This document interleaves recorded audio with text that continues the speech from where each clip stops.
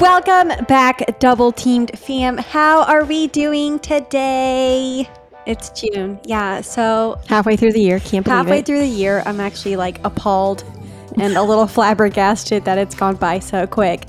But today we wanted to welcome our beloved, beautiful friend, Claire from Poly Pages.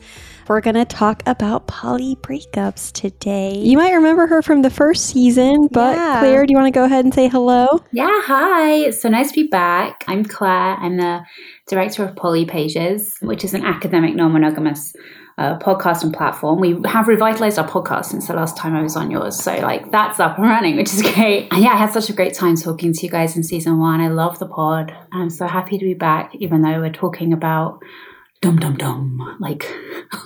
positive breakups stuff. Absolutely.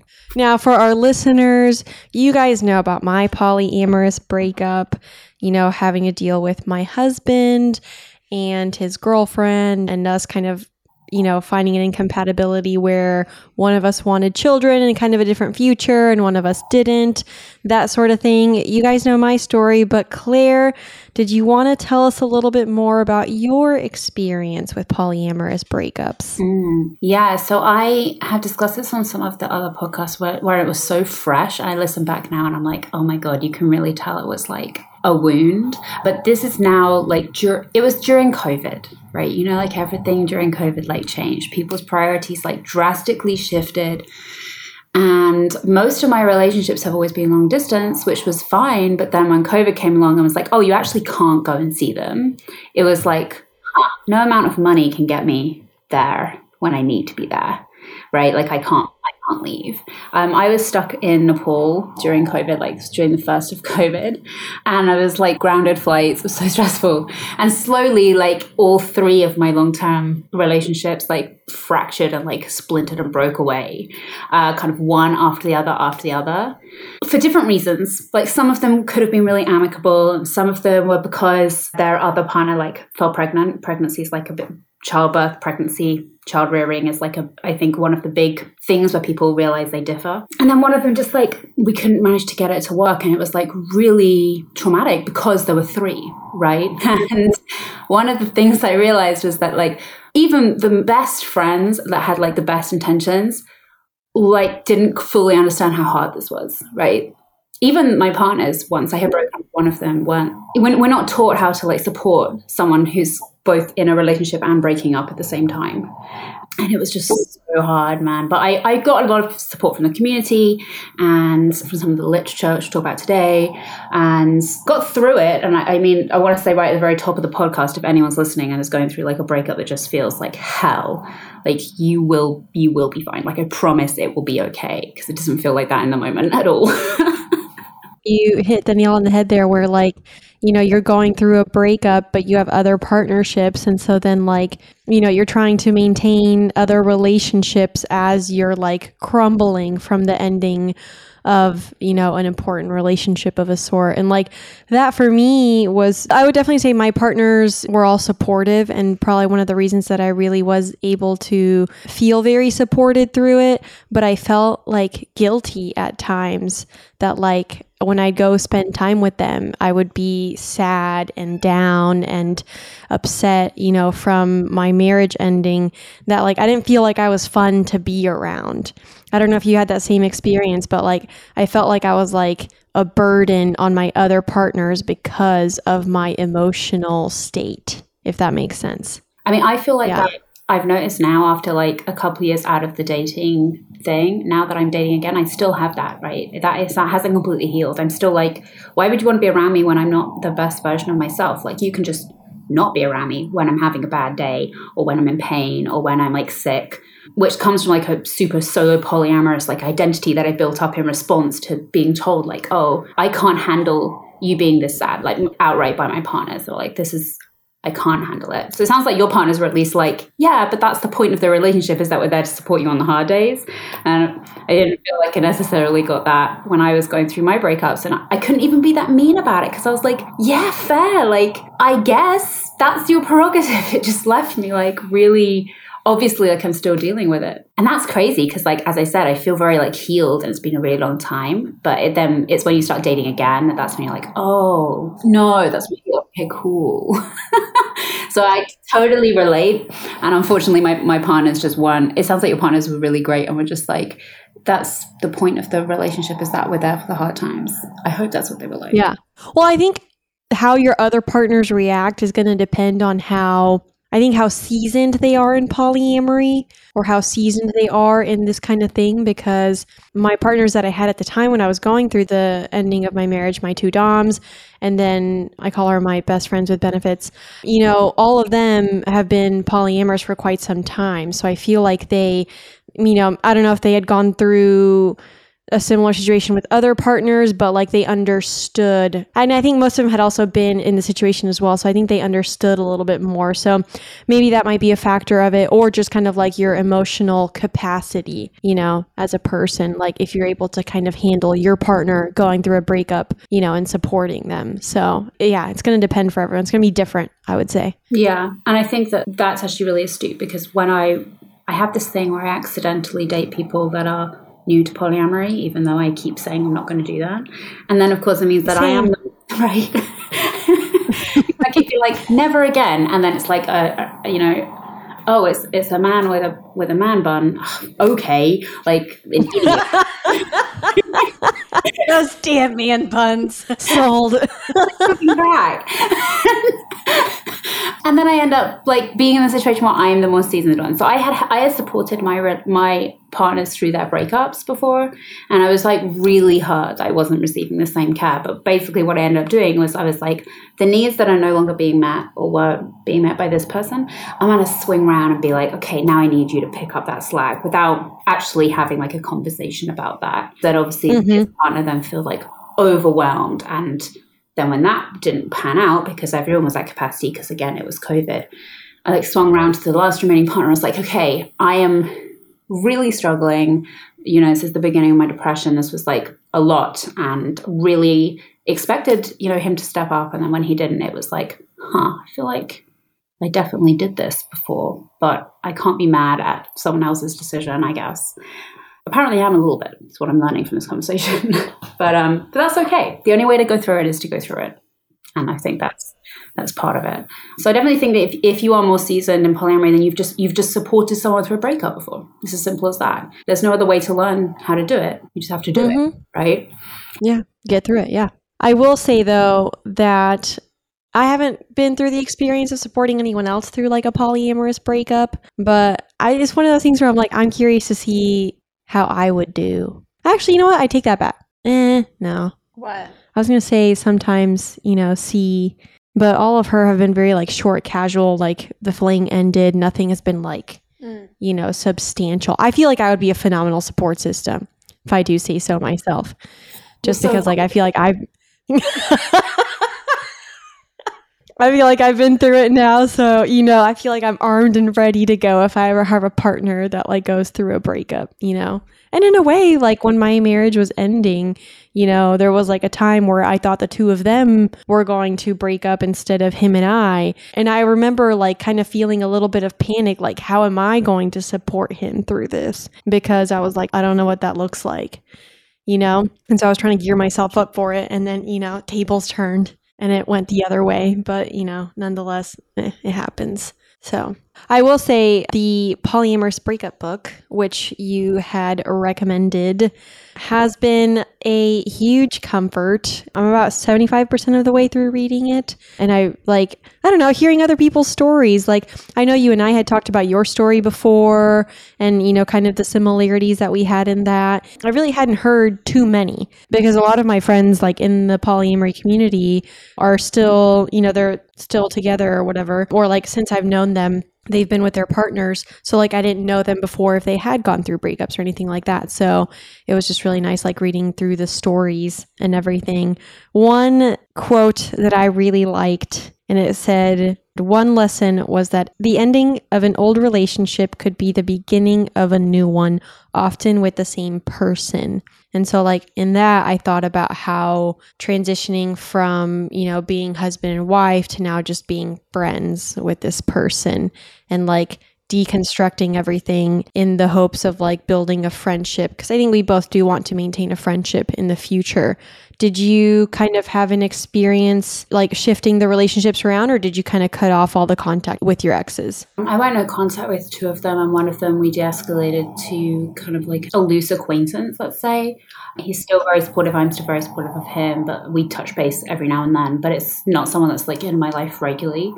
I think that there is this like polyamorous, outside of a monogamous framework, let's say, there is like this beautiful option of de-escalation, which is basically like walking off that relationship escalator that I think we kind of touched on in previous episodes, but this idea that a relationship starts at the bottom and then the next step is like you are exclusive, and the next step is like you get married and then you have kids and then you move in together, and like whatever culture you're in, it will look a little bit different. And non-monogamy, I think, offers us the potential for a framework to de-escalate, which is, I think, what Kathy Labriola is talking about there. However, I don't know that the book gives you like the firm tools of how to do that, because it's not a common shift in relationship, right? The monogamous lens is like, once you break up with someone, it's a failure. They have failed you. They are out. Like, cut them off. Ignore that you even ever had that relationship and try and find someone else. It's better, ideally. And that's obviously like not productive for anyone. It's not productive for the person going through the breakup. It's not productive for the person they're breaking up with, or for anyone that comes into their life afterwards. So the option to de-escalate is, I think, really lovely, but I don't know that we have like the soft skills to do that, because our society doesn't teach them. And this book, as you said, is a comfort. It's comforting to read that you are not alone, that there is no one is like at fault, that it's not polyamory's fault. That's a big takeaway from the book, is that polyamorous breakups usually break up for the same reason someone might be monogamous would do. But it doesn't necessarily instill the survival skills that would include de-escalation. I think I would love to see that in like the second season of the polyamory breakup book, Survivor Edition. That'd be great. Oh, I love that. And actually, that's a great title too. I agree though. It didn't give me the tools, but I like the quote because it had me reflecting on like, I hadn't thought of it from that perspective. Like, this is an opportunity to like de-escalate and reframe everything. But you're right in that doing that takes, you go from being, it takes time, and it also takes a lot of things, just because like in the communication, now you have to shift your communication. I still catch myself calling him my husband, even though like we're in the middle of a divorce. Or sometimes I still catch myself like times that we've talked on the phone about like taxes or things that we've, done or whatever. And like at the end, I'll be like, oh, I love you. Have a good day. Bye. Like all those things. It's like, you got to break all these old patterns and reestablish new ones. And like breaking those patterns, a skill all on its own, and figuring out how to do that in a healthy way while trying to like restructure and reframe to like a new set of patterns. So yeah, it would be dope if she did a second book on maybe some of that stuff. Yeah. And I think also, if you partnered this with sort of a critique of like, why do we not get these skills? Do you know what I mean? Like, it's very much because under monogamy, and even this extends into polyamorous spaces, right? There has to be like a point, and then like you've reached the peak of the relationship. And if you don't get there, so if you break up before there, it's a failure. And if you break up after that peak, then it's also a failure, because like you had the thing and now you don't have the thing. And I think that this really comes from like a place which is like, when we really start thinking about it critically, it's not particularly like feminist, it's not particularly anti-capitalist, which are things that, as you know, are very important to me. So for me, it was like really important to take this book and then be like, okay, and why do I feel this way, right? And that also takes time, as you say. Like, but my personal like way to do it is that you go no contact for a period of time, and then you touch base like in 3 months and like see if that's even something you want. Because during the breakup part, like, you're just in pain, right? You're just hurting, and you have to go through all that hurt and trying to also manage like a positive relationship forming in that space. I think that's really hard to do. I think that's too much to ask someone to do. So go no contact, and then in 3 months check in and be like, okay, do we want to be friends or not? Yeah. I think that's a good point. And it's funny that we bring up de-escalation. This actually reminds me of, I don't know if you watch Selling Sunset, but what's the blonde girl that used to date Jason and they broke up? Oh, Mary. Mary, yeah. They were a I couple know for that. a long time. I just finished watching. She hates that she does. Oh, well, yeah, but I remember I saw a post about her and Jason becoming friends again. And she was saying, she was like, it's possible to go back into friendship, after a breakup. It's just, she's like, you have to realize it's just going to take time. Yeah. And it, and like Nikki said, restructuring that. And, I think you made a good point also of, cutting off contact for some time and then checking in sometime later, which my current partner, he and I have, been something for the past like year and a half. And now he's moving to Colorado. And I'm like, well, what do we do? So, and I feel like you're right. We don't have the soft skills to like, properly execute like a good de-escalation where, it's done in a way that makes sense for everybody. And is healthy. Yeah, and is healthy. Because my brain, it's just like, no, we run. It's time to go. Bye. I'm like, and then, the other part of me is like, no, we stay. So I'm trying to get out of like that stuck mentality where it's like the de-escalation can happen. There's still going to be some hurt. Who knows how to navigate this, but like at least give it a try. Because I think if it's anything that I've learned throughout the past like year and a half, almost 2 years of being immersed in the poly community is that it's possible to have different and dynamic relationships with people and they can de-escalate or re-escalate, at any time. And you just gotta see how it goes and give it a chance. So we'll see how that goes. If you're not going into your relationships with that understanding that like you are going to change during the relationship and the person that you change into and the person that you're with, the person that they change into might not work, then you're kind of doing yourself a disservice, right? You're being like, okay, I'm going to pause my development at this point for the relationship.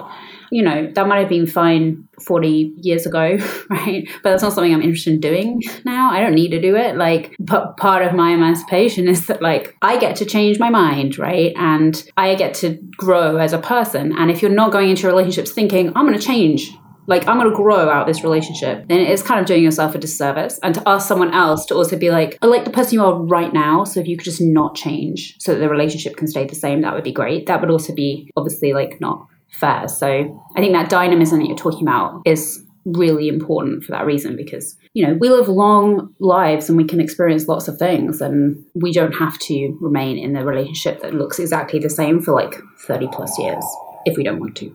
Yeah, I agree. And I think, at least for me, I've seen how much I changed in my relationship. And that's why, we ultimately like ended things was because he changed too. We both changed and he changed into, wanting, kind of more of a home and family life with children and everything. And I kind of envisioned a different future. And so those changes, especially now having gone through it, I'm like, I think it's a little naive to go into a relationship and think like, oh, this is the person that I married and this is like, or this is the person that I'm with and like, that's who I'm picking.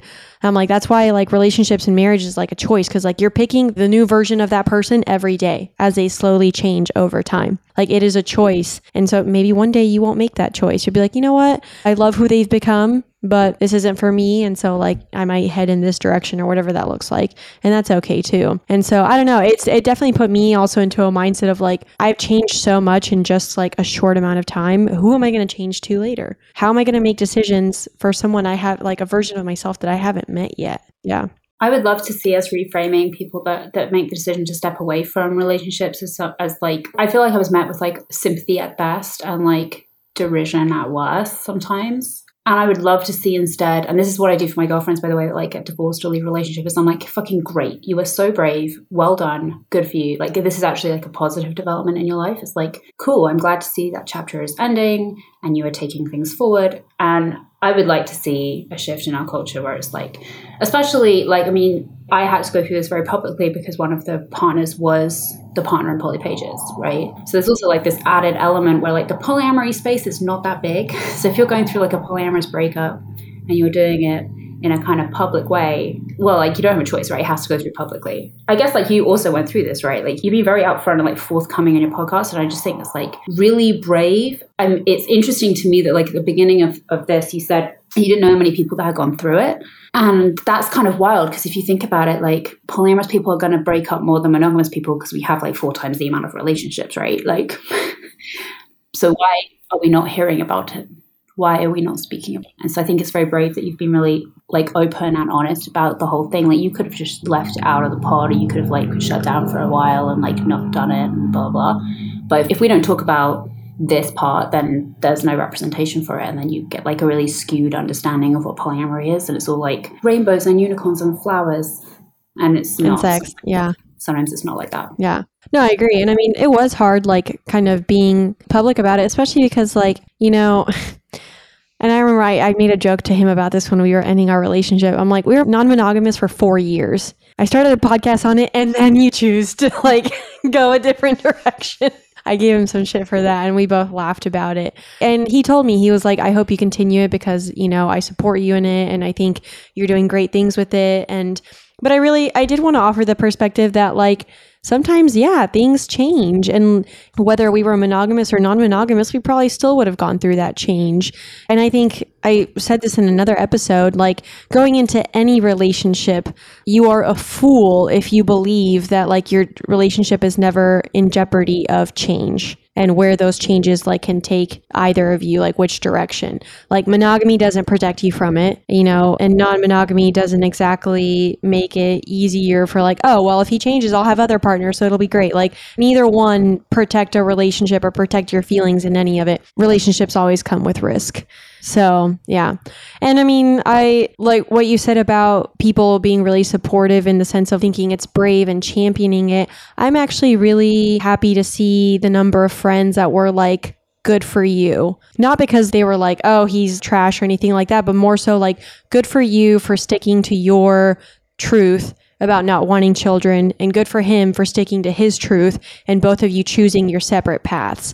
I actually had a lot of friends that, you know, had that mindset and that framework when they talked to me about it. So I was really appreciative too. I hadn't thought about it until you mentioned it, that it was good to have kind of that support. This is good, not so sorry, how terrible, you know, that kind of thing. I mean, of course they were sorry, but like it was one of those things where they were like, it's a good thing that like this chapter is ending and now you can begin a new one. Yeah. Which definitely like is, I think, like, I can't imagine someone saying it to a woman that decided to like leave her marriage, that decided to end for whatever reason, especially if it's because there was a question mark around kids, you know, 40 years ago, right? It would have been like, oh my God, that's so embarrassing. Blah, blah, blah. We've come a really long way, to the point where actually just before this podcast, like recording started, I got like a message on my phone, which is my calendar reminding me that tomorrow is one of my friend's divorce parties. And I'm like, great. Like, at the anniversary of her divorce. And I was just like, yeah, that's what it should be like. Like, this is a big change. And like, much like getting your PhD or like completing on a house or like getting married, I guess. So like the typical ones. But like, it can go wrong as well as it can go right. But like, you should come into it being like, congratulations, this is going to be good. It's going to be hard, but it's going to be worth it. I like that. I'm like that with my friends. So. No, I agree. I don't think a lot of people realize like how much you touched on this earlier, how much someone can suppress a part of themselves just to try to make something work. And that pressure is just going to keep building until there is a breaking point. I mean, when my ex-fiance and I broke up, it hurt. For a few weeks, I was like devastated. And then as soon as I made it to the other side I was like, oh, wait a minute. I finally get to do some of the things that I've been wanting to try. I finally get to explore this side of myself that I haven't really even touched on for, you know, years. Then it was like a whole new world. And just that one change in perspective, I was like, it made me look back and I was like, the person I was in that relationship and the person I am now, completely different, but I wouldn't change that for the world. And, you know, I think if you live by your truth, the good path is always going to be paved out. And that's a tough lesson to learn because some things like, yeah, you can compromise on, but there are some other things or situations where it's like there will be no compromise. If you want it, you want it. And you're going to have to like make the tough decision, you know, if something has to end. So in the book, there was like the big 7 suspects that Kathy Labriola says are like the reasons why people break up. And I think that what you've just been speaking about, you know, having big issues that you're not going to compromise on, that or people changing their minds about those big issues during the course of their life, which they're entitled and like can do, you know. I don't really necessarily feel like it's captured in those 7. And as a woman of childbearing age who doesn't want to have children, those are the big things, right? That's like being the majority of the reason why my relationships have broken up. Like if you were to take a tally, the difference of opinion over these big life things, that's like the big one, right? Like wanting to have kids versus not wanting to have kids, or wanting to live together versus not wanting to live together, or wanting to move in versus not wanting to move in. I guess it's the same thing. But for me, it's different from like, because I do distance with all my partners, wanting to get married versus not wanting to get married. For some people, that's a really big thing. And I don't necessarily feel like that's captured in like comfortably in the book, right? She kind of just says a lot like, oh, just choose the right partner, like choose the partner who wants the same thing as you, without really like having this understanding that people can change their minds about what they want. And I, for like the longest time, have like lived in fear in my relationship, because I always go in, I'm always like, just so you know, I don't want to get married, I don't want to have kids, like I don't want to do those things. And I have to be like waiting until they change their mind. They said they didn't want it, but any minute now they might change. He's going to turn around and be like, I want to have kids. And I'm going to be like, I'm not going to change my mind on this. Like I chose the partner and they changed their mind, or, you know, this came up and it wasn't compatible, I guess. So I think that is like maybe another like addition number 2 that I would like to add to the book, but also it's like, it's not a comfortable thing to talk about because there is a norm associated with what you should want, right? And I'm going against that. So like I'm the one that's like in the wrong, right? In quotation marks, in the wrong. If I'm like, yeah, we've been together for 6 years, I still don't want to have kids and get married, I'm not going to like change my mind, you know? Yeah. Like that's a big thing. And I feel like at least for men, it's a lot easier for them to change their mind. Yeah.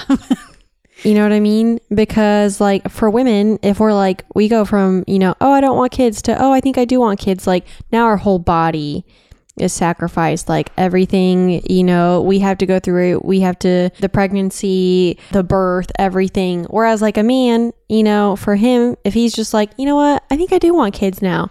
That's all there is to it. Just go, you know, have sex with someone, impregnate them, and then 9 months later, you've got a kid that you got to take care of now. You know, so nothing against men in that regard, but like I definitely felt like for me, you know, or like when he changed his mind about it, and I was trying to like sit there and be like, okay, is this something I can give him or not? Like, do I want to offer this, you know, as a way to like save the relationship? Like those kind of things. I remember I was like, there's so much more of a sacrifice here. I feel like that I can't, like, A, I ultimately decided against it, obviously. And B, I was like, I just can't, it's not easy for me to just suddenly change my mind on it. Because that means so much more to me than it does for him.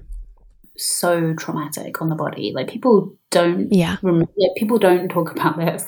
And like, as my friends have started to think about wanting to have kids, I'm like the friend where I'm like, you don't ask Claire because she's going to tell you about all of the complications and the death rate and like how bad it is in the body. And there's no like bouncing back to doing like weekends in Bali. And like, that doesn't, I mean, you talked about Selling Sunset earlier. You know, when Christine has the baby and like 3 weeks later, she's like, looks amazing. That's not real. That's not real, right? You have a baby and it's like, forever changes parts of your body, right?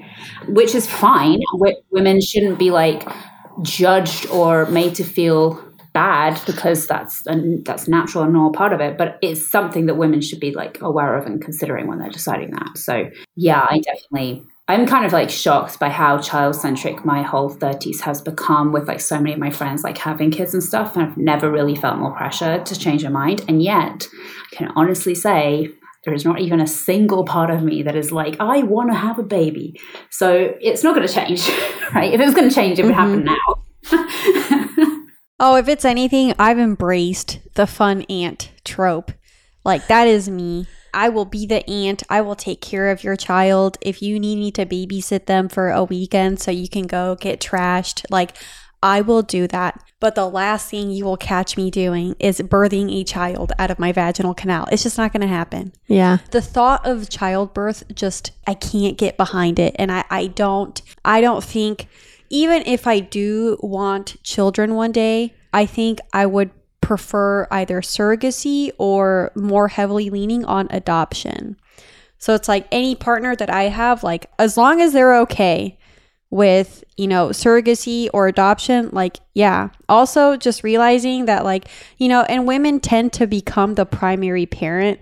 That's also one of the factors that's why, like, yeah, you get into a relationship with a dude and, of course at first, they're a little cagey. They don't want to let you in. And then they do let you in. And then they're like, oh, I could knock up this chick. I could have a child. I would love to parent with her. And if she's, dead set on like not having kids, like the dude has to realize that, just providing his sperm and then, playing with the kid every now and then is not parenting. You got to help out. It's like sometimes like the father narrative gets skewed because I've seen it done so many different ways. I always champion like the friends I see where their partner like truly takes the time to like help in every single way with parenting. Like that's amazing. That's the way to do it. I remember I had one dude that I was seeing briefly and he was very traditional. He was like, of course I want kids. He's like, and I do think that the mom has to be like the primary parent. And I was just like, oh, we're not going to agree on this. I'm like, no.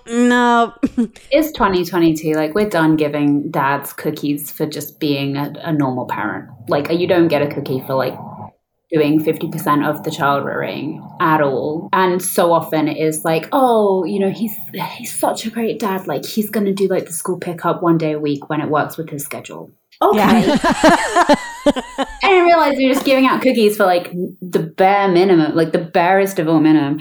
And it kind of reminds me actually of like a Reddit story that was like went viral. I don't know if you guys saw this. It was about someone that like got someone pregnant and she was like, I don't want to be a mom. Like I don't want this kid. I don't want to have anything to do with it. And he was like, I would really like to have this child. Like I really, really want to have this child. So she was like, okay, fine. You're going to pay for all of the healthcare. We're going to have the baby. The moment the baby is born, they went to the courthouse. She signed over full 100% parental rights, was like, I don't want to have anything to do with the raising this baby. It's yours. And then paid like 150% of the required, like, what's it called when you, alimony? It's not alimony. Child support. Oh, child support? Child support. Yeah. A thing.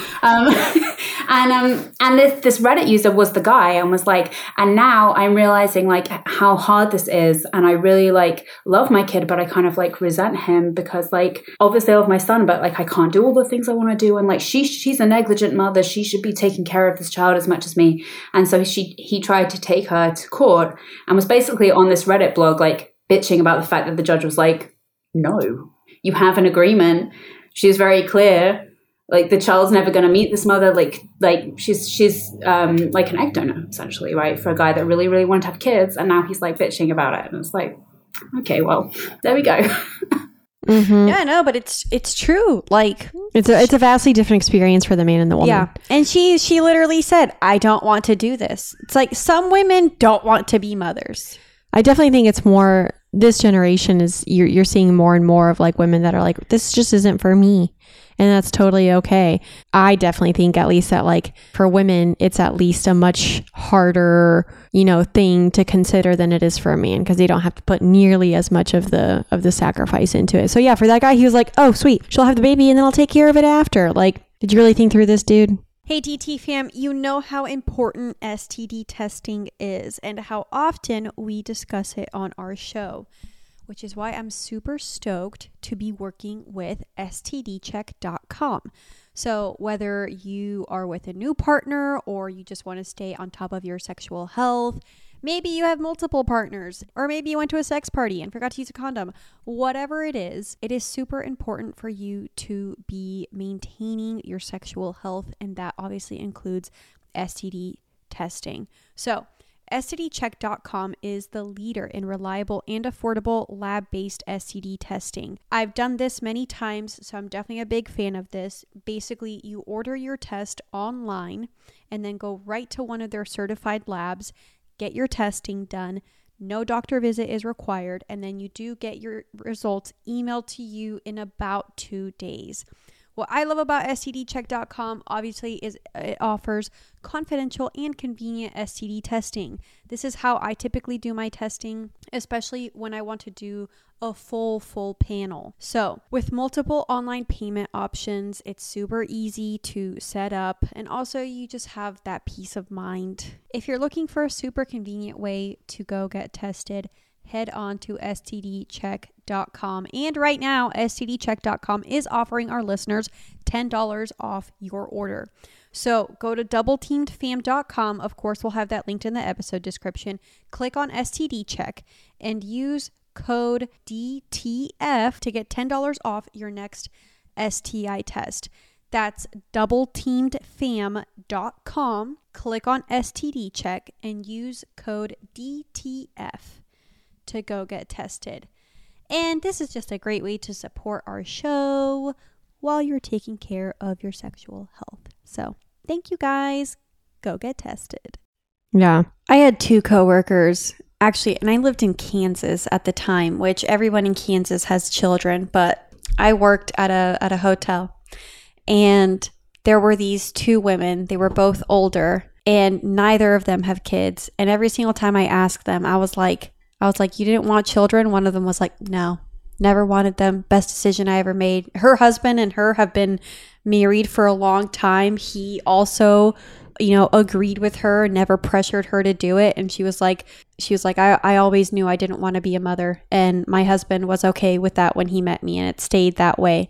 So it's like, when you made the point of like, that's kind of like one of the big reasons people change their minds on these things. And then that can cause the split. It's like, deep down, I think everyone needs to be on the same page about kids. Like, even or if the there's big things, marriage, kids. Yeah. You really like have to sit with yourself and be like, okay, this person's telling me they're not okay with this. Like, do I possibly want this down the line? Maybe. Okay, well then this might not work. Yeah. So if there's like the possibility. If somebody tells you who they are, like, believe them the first time, right? Like, if I have to date another person that in the beginning is like, yeah, that's great, I don't want those things either, but quietly believes that I'll change my tune around, and it's always around the same things, marriage, children, and polyamory. Polyamory is like, oh, if I just like date this person long enough, she'll want to be monogamous or something. And I'm like, this is another big one, right? Which I don't think is, it's kind of covered in the book, but not loads. But like, if you know that you're polyamorous, yeah, a little bit. And my hard boundary is around like going on to like a monogamous relationship for life, like that's not something I'm going to compromise on. And there is a term, I don't know if you guys have come across this term called cowboy, which is like someone that dates someone that's polyamorous with the sort of like long-term intention of like lassoing them away from the herd and like reining them in and becoming monogamous. And I've got to date another one of those. I'll just stop dating forever. Like, it's so frustrating. Like, I'm telling you who I am, believe me the first time. Yeah. No, I think that's great. And I mean, I remember when I was going through it, someone told me, they were like, I don't think you're actually non-monogamous. I think your husband just wasn't meeting your needs. And so you like outsourced them. And I was like, because he was gone all the time for work. So like, we kind of started the whole arrangement because we spent so much time apart. And like, I remember when he said that at first, I was like, you know what, let me think on this. And then not long after I sat there, I'm like, no, that's not it. Like, it wasn't because he wasn't meeting my needs. It was because like, I sat there, I'm like, I cannot give anyone monogamy. And I hated that like they felt that suddenly, this was like, I don't know, like an opportunity for me to go back to monogamy because my, polyamorous, non-monogamous marriage ended so badly that now I'm going to be like, I'm going to go back to monogamy because it's safer. And I'm like, no, I'm not going to shy away from it, A, and B, like, it is who I am, like that's one of the things that it helped me realize through. Can you imagine if the shoe was on the other and it was like, oh, maybe you were never monogamous and this person was just forcing you into monogamy and now's your chance to be non-monogamous. That sounds insane. Right? Like that sounds like a weird, or like, oh, you're bisexual and this relationship with a woman didn't work. Well, maybe you're not actually bisexual, or maybe like that was just a phase and now you can like actually be straight because that's really what you are. It's like, don't come for my identity when I'm kicked down and hurt because of my breakup. That's shitty behavior. That's bad moves. And any friend that did that like is not a friend to have to keep around during your polyamorous breakup, like at all. Yeah, no, I agree. That was one that was kind of like, and this was, I guess, more of an acquaintance, I should specify. But I remember I did have another friend too that was like, you don't have to defend non-monogamy through your breakup, because I was sitting there like trying to like reiterate that like the reason that we were breaking up was not because we were non-monogamous or because we were polyamorous. It was because we found an incompatibility that we both grew into. And they were like, you don't have to defend it. And I'm like, I don't know how to explain to you that I'm not defending it. I'm just, for people that are going to look at it through the lens of like monogamy and, you know, everything. And the book did touch on it too, about how like everyone's going to be like, oh, the reasons to blame is polyamory, you know, and you're like, no, that wasn't the reason.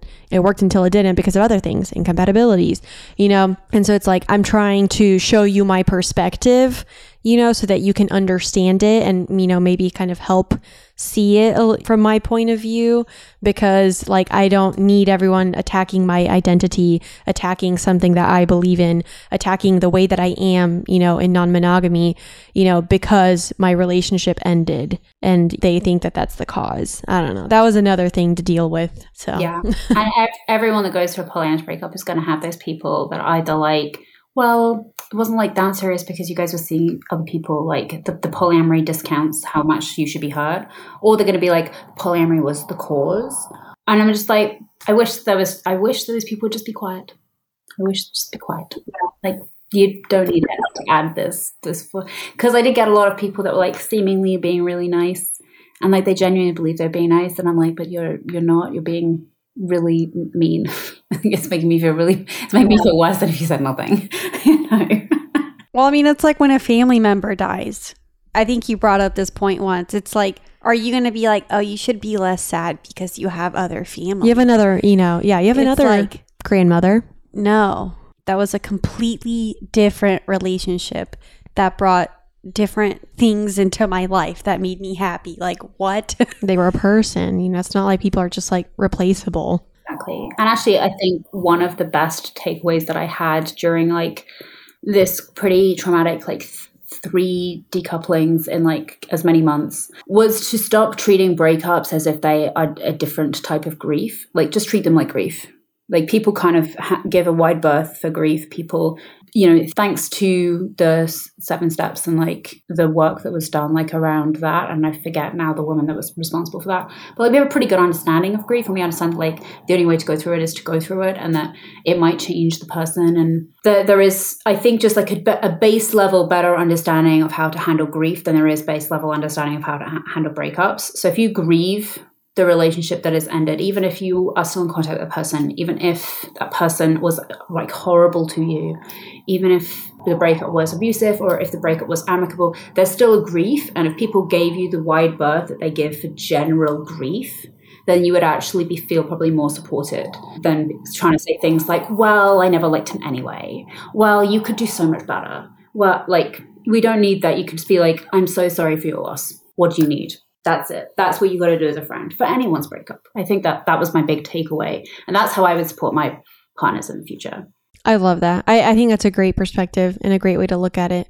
Because yeah, there's no need to, you know, suddenly like trash the relationship or like, and the book kind of touched on this a little bit too, is like nitpicking it and finding all these reasons to like suddenly like hate the person or whatever, or, you know, trying to find like all these different causes and things to excuse what happened, all those things. And I mean, we all sit there and, you know, get in our heads about it, but instead just be like, it's a loss, treat it like a loss.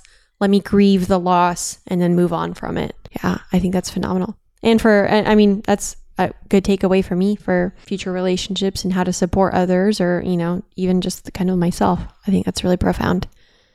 I was going to ask, when it came to, because you had 3 at once, that's a lot. Did it really kind of like help you articulate what you wanted to look for in future polyamorous relationships or like structures in general? Like, did it kind of help, you know, like, were there things that you're like, okay, we tried this out in this relationship, you know, I think in the next relationship, I'm going to do this a little bit differently because of that? Like, anything like that? Definitely, like, in the first, like, 6 months after the breakup, I was like, I mean, I took a really intentional, like, not dating, like, year, right? Where, like, I just healed and went to therapy and, like, got on meds and I dealt with the hurt and, like, where I was at. And it wasn't just because of these breakups. It was a lot of other, conflicting stuff. And during that time, I remember thinking very clearly, like, I'm never going to date someone who's younger. I'm never going to date a man. I'm never going to date someone who's new to polyamory. And now I'm dating someone who's younger and a man and new to polyamory. I think when you make these sort of like things of like, I'm just going to avoid this in the future, and then what you're really saying is that if I avoid those things in the future, I can avoid feeling this pain again. But what that kind of, nothing's going to make you feel that pain again, because that pain is specific to what you've lost, and that thing that you lost and that you're grieving for is unique to the 2 people or 3 people or whatever that made up that feeling. There are people that go through polycule breakups that are like 7 people big, and they're like, oh, I'll never be in a polycule again. I'm like, again, that is because of the specific relationships that you had. That's what you're feeling right now. It's not going to feel the same in the next 7-person polycule you get into, right?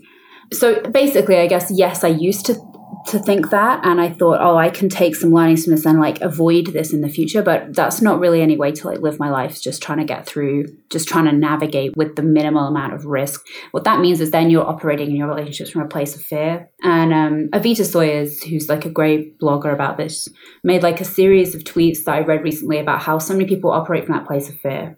So many people go into any relationship, monogamous or not, with like I don't want to go in more than the other person, and I want to like make sure I don't get egg on my face, and I want to like protect myself.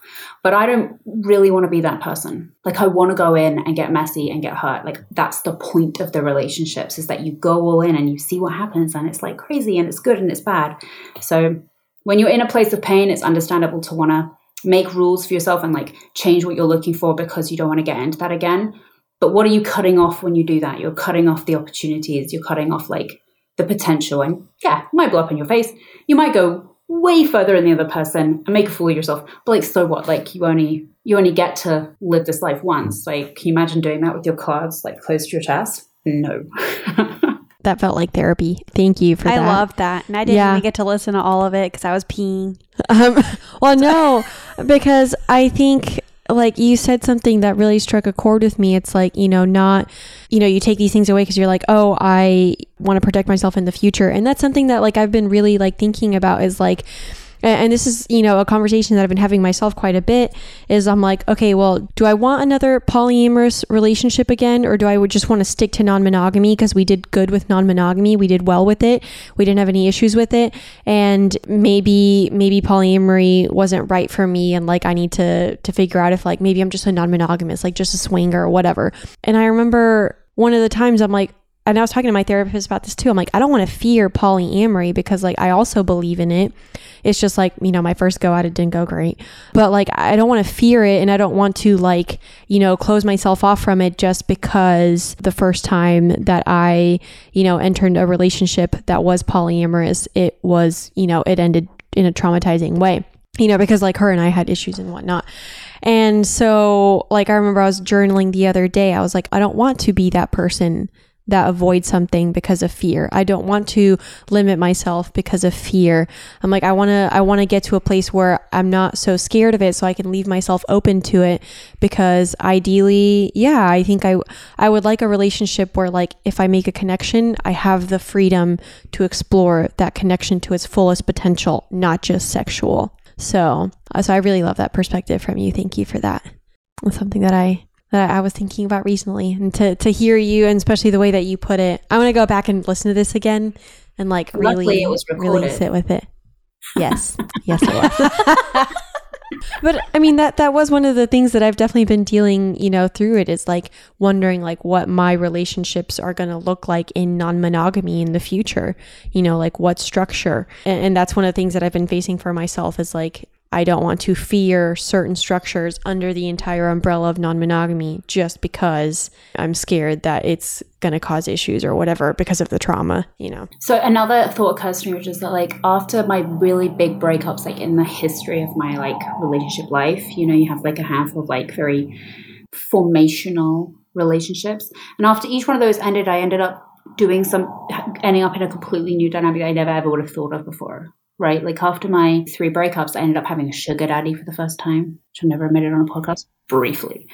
I was like, that's because you're in that situation, right, where you're not looking for the same thing. So this kind of like the perfect opportunity to look for something completely different. Like my first relationship ended, I ended up with a completely different gender. It was like I wasn't looking for the same things, so other options presented themselves. And you just end up in this situation where you're like, there's like a plethora of options out there. There's like a lot of opportunities. So one way to, I guess, make the most of this like painful period of like, okay, I don't want to look at this thing anymore, is like, then you're open to these other things. So that's potentially like another way of looking at it. And I guess what I'm saying is I welcome the hoe phase after a breakup. That's what I'm saying. Everyone needs to do that. Damn right. I champion for hoe faces. They are transformational. Okay, and they're good. Kimmy had a good one after her breakup, so I had a great hoe phase. And I was sad when it ended because I felt Kimmy hadn't reached peak hoe phase Kimmy. And then, peak hoe phase Kimmy. Actually, you know what? Are you kidding me? I lost 14 pounds. Well, actually, no. I lost like... Just from jumping from day to day. Yeah, no, that was the thing. I almost reached peak hoe phase, but at one point, for like a month, I was just like, date that I didn't go to the gym. I was barely like eating because I was so busy, and it was terrible. I hated that. I got really skinny, and then I looked in the mirror one day and I was like, wait a minute, like eat a fucking sandwich, Cammie. Like you need to get some protein in there, some nourishment. Yeah. So I really dived into it. And it was a lot of fun. I should say I support the hoe phase, but we hoe phase from a place of healthiness, not to like detriment, right?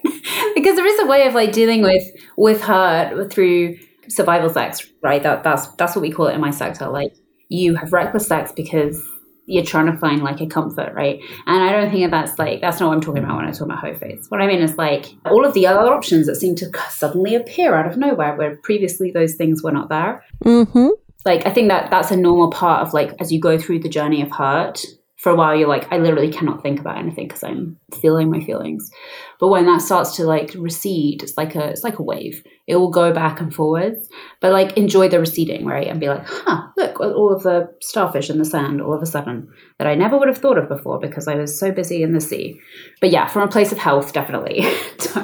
don't skip me off. I mean, no, I think you're right. And at one point I did think I was using it as like a coping mechanism. And then, when I slowed down and I found a guy that I wanted to give like more of my time to, that's when I was like, you know what? Yes, got the D a lot. That was really fun. But, now it's time to like do the work, get past that, and I did heal. Heal. And I did start, I don't think I healed correctly around the time that I met the guy that I started seeing more consistently. And then that's what brought up a whole bunch of stuff. And then I started therapy. And then I was like, oh, I did not handle that correctly. So you're right. Definitely do a hoe phase in a healthy way. Because otherwise, like, what's the phrase, hurt people? Like, if you're out there hoeing, you will hurt. If you're a hurt hoe, then you all hurt hoes. And we don't want to hurt hoes. You're we right. want to be happy. So happy hoes. I did make some great friendships though. I will say from that time frame, I was very, how you talked about like exploring new options. I also was very open to just, meeting men to just have platonic relationships. And that did flourish in a way where I was able to make some really cool guy friends where it was just a healthy friendship without the need of adding sex in it. And that I really appreciated.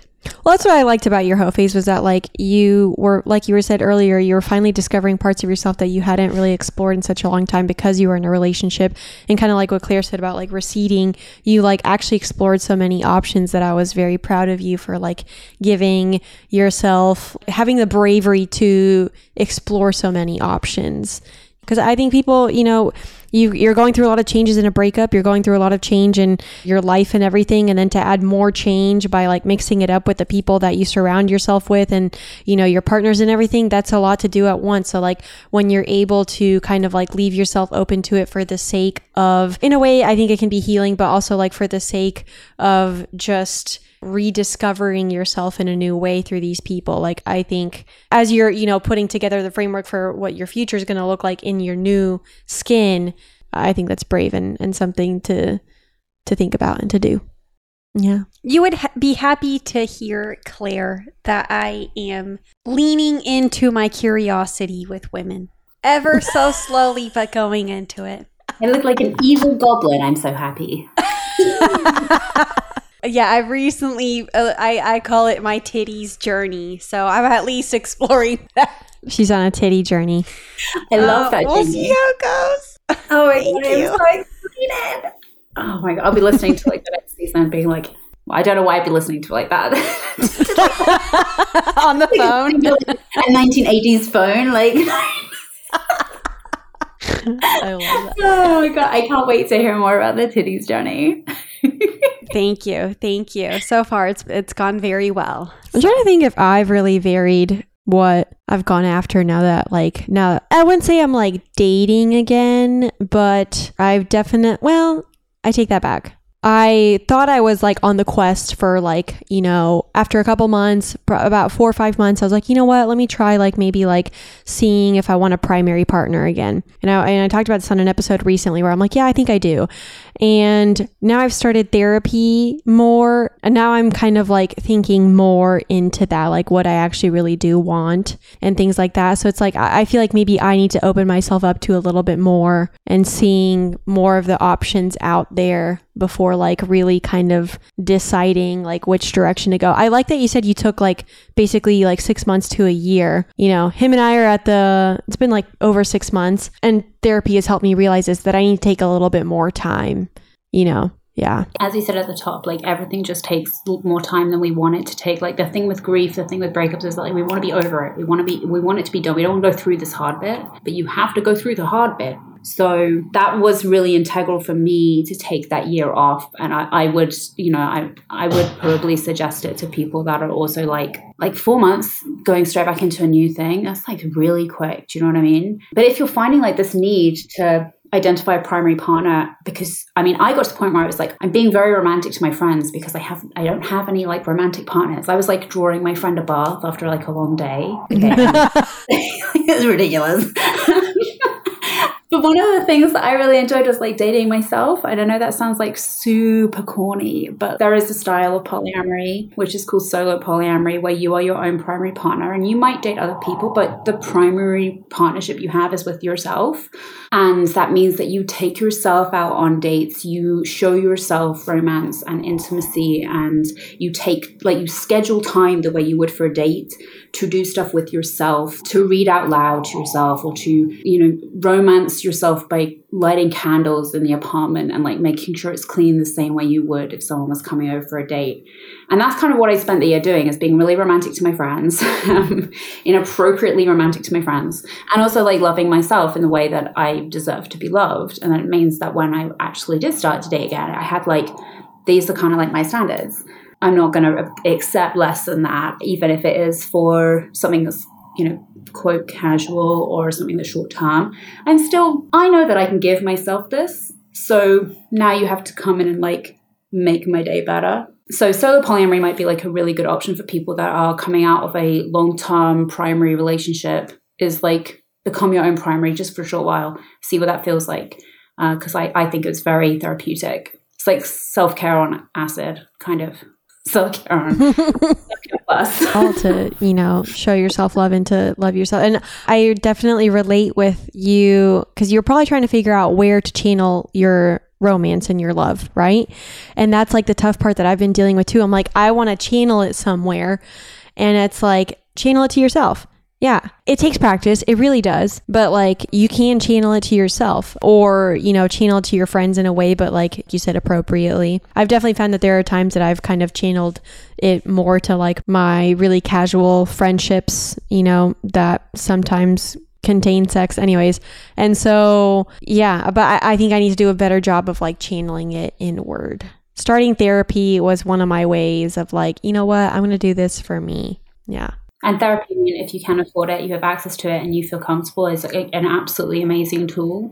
I was actually really lucky because I was living with a friend who I'd known for purely platonic friend that I've known for a long time. And I ended up living with her for 6 months. And right at the moment where I was like, where am I going to put all this energy? Like, how am I going to put this love into practice?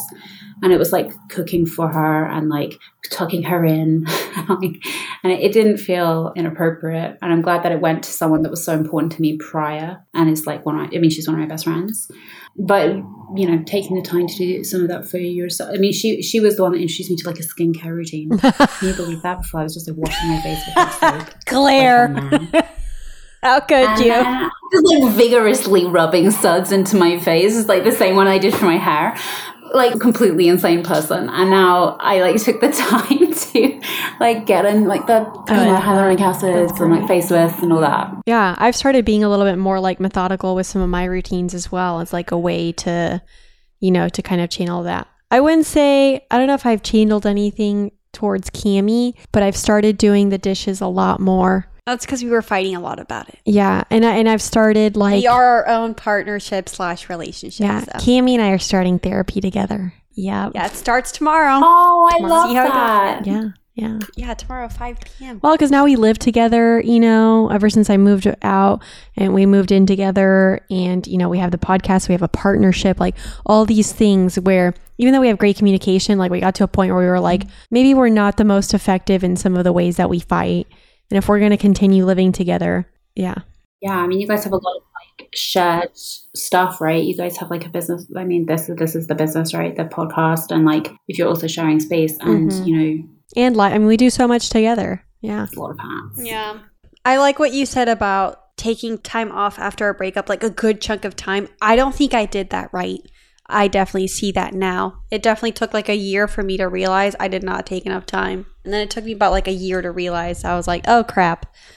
Even though that time alone would have probably it can be painful, but it can also be like really productive. I've seen a lot more people start the, date yourself journey. And I think that's really good. I have a lot of anxiety when it comes to like going out and doing activities like just me.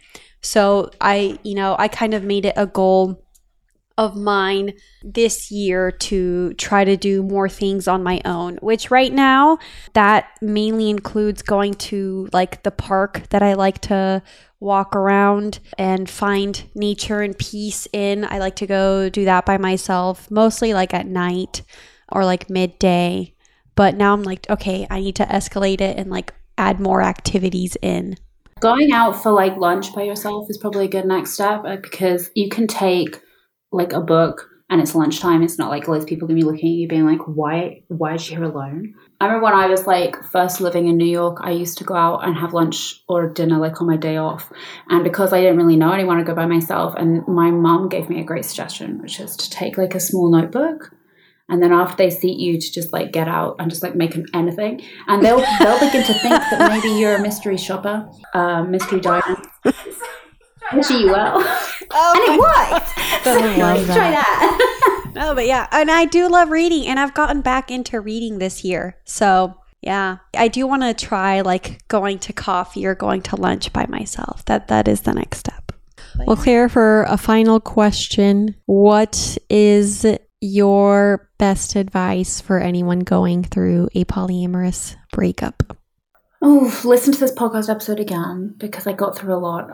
But my best advice for someone that's going through a polyamorous breakup is that the time that this is happening right now it's not forever. This is just right now. This is just the emotional scene in the series of your life. It's not even a whole episode. So give it the time it needs. Go through the thing, but know that there's a part of you that's after this that's looking back and smiling because you get through it. You get through it and you get better. And that's probably my incredibly cheesy takeaway, but that's honestly how I feel. I love that. Not cheesy at all. No. Beautiful. I'm glad to hear you've gotten to a place where, you can look back on it and smile and have kind of that positive like reflection on it. I don't know if I'm quite there yet, but I feel like I'm getting there. Yeah, I feel like I am, especially with therapy now. Yeah. And you will. I mean, I'm like years out of this as well. This is the thing, you know, like it was an ebb and flow. It's not linear, much like grief. I'm definitely like the stuff I built during the worst year of my life. I'm immensely proud of it. Polly Pages being one of them, but also like my friendships, my career took a huge turn. Like I'm immensely proud of the stuff that I did during the parts where I could have lain down and been like super, super kicked and sore and self-pitying. And I took the days to feel like that, right? You're allowed to have the days where you feel like that. But like, I'm immensely proud to be looking back over that and be like, aha, I did a lot with that year. I love that. That productivity that you can have. It's good. Yeah. On a relationship. And now you can do other stuff with that free time. So it's like, lots going to get done. Yeah. No, it's true. I definitely like, granted, I'm still going through it and everything, but I'm definitely proud of myself for not letting it kick me so far down that I can't get back up, or not letting it consume me so much that I can't, you know, like continue the podcast or continue my relationships or continue the things that I've been doing through, you know, the relationship and all of that. Like I still continued all of it because I'm like, yes, I'm going through this tough thing. Yes, it's very hard. Yes, there were days where I really had to give myself time to just cry. But overall, like I'm still up and doing all the things that I still want to do and that I still love to do. So, well, thank you for joining us today, Claire. Thank you, everybody, for tuning in. Be sure to check out Claire at Polly Pages on IG. You can also find her on TikTok. And of course, find us at doubleteenpodcast.com or go check us out on YouTube, IG, and TikTok at Double Teen Podcast, Twitter, Reddit at Double Teen Pod, or go support us on Patreon. Anyways, wear condoms. We love you. Come back next time.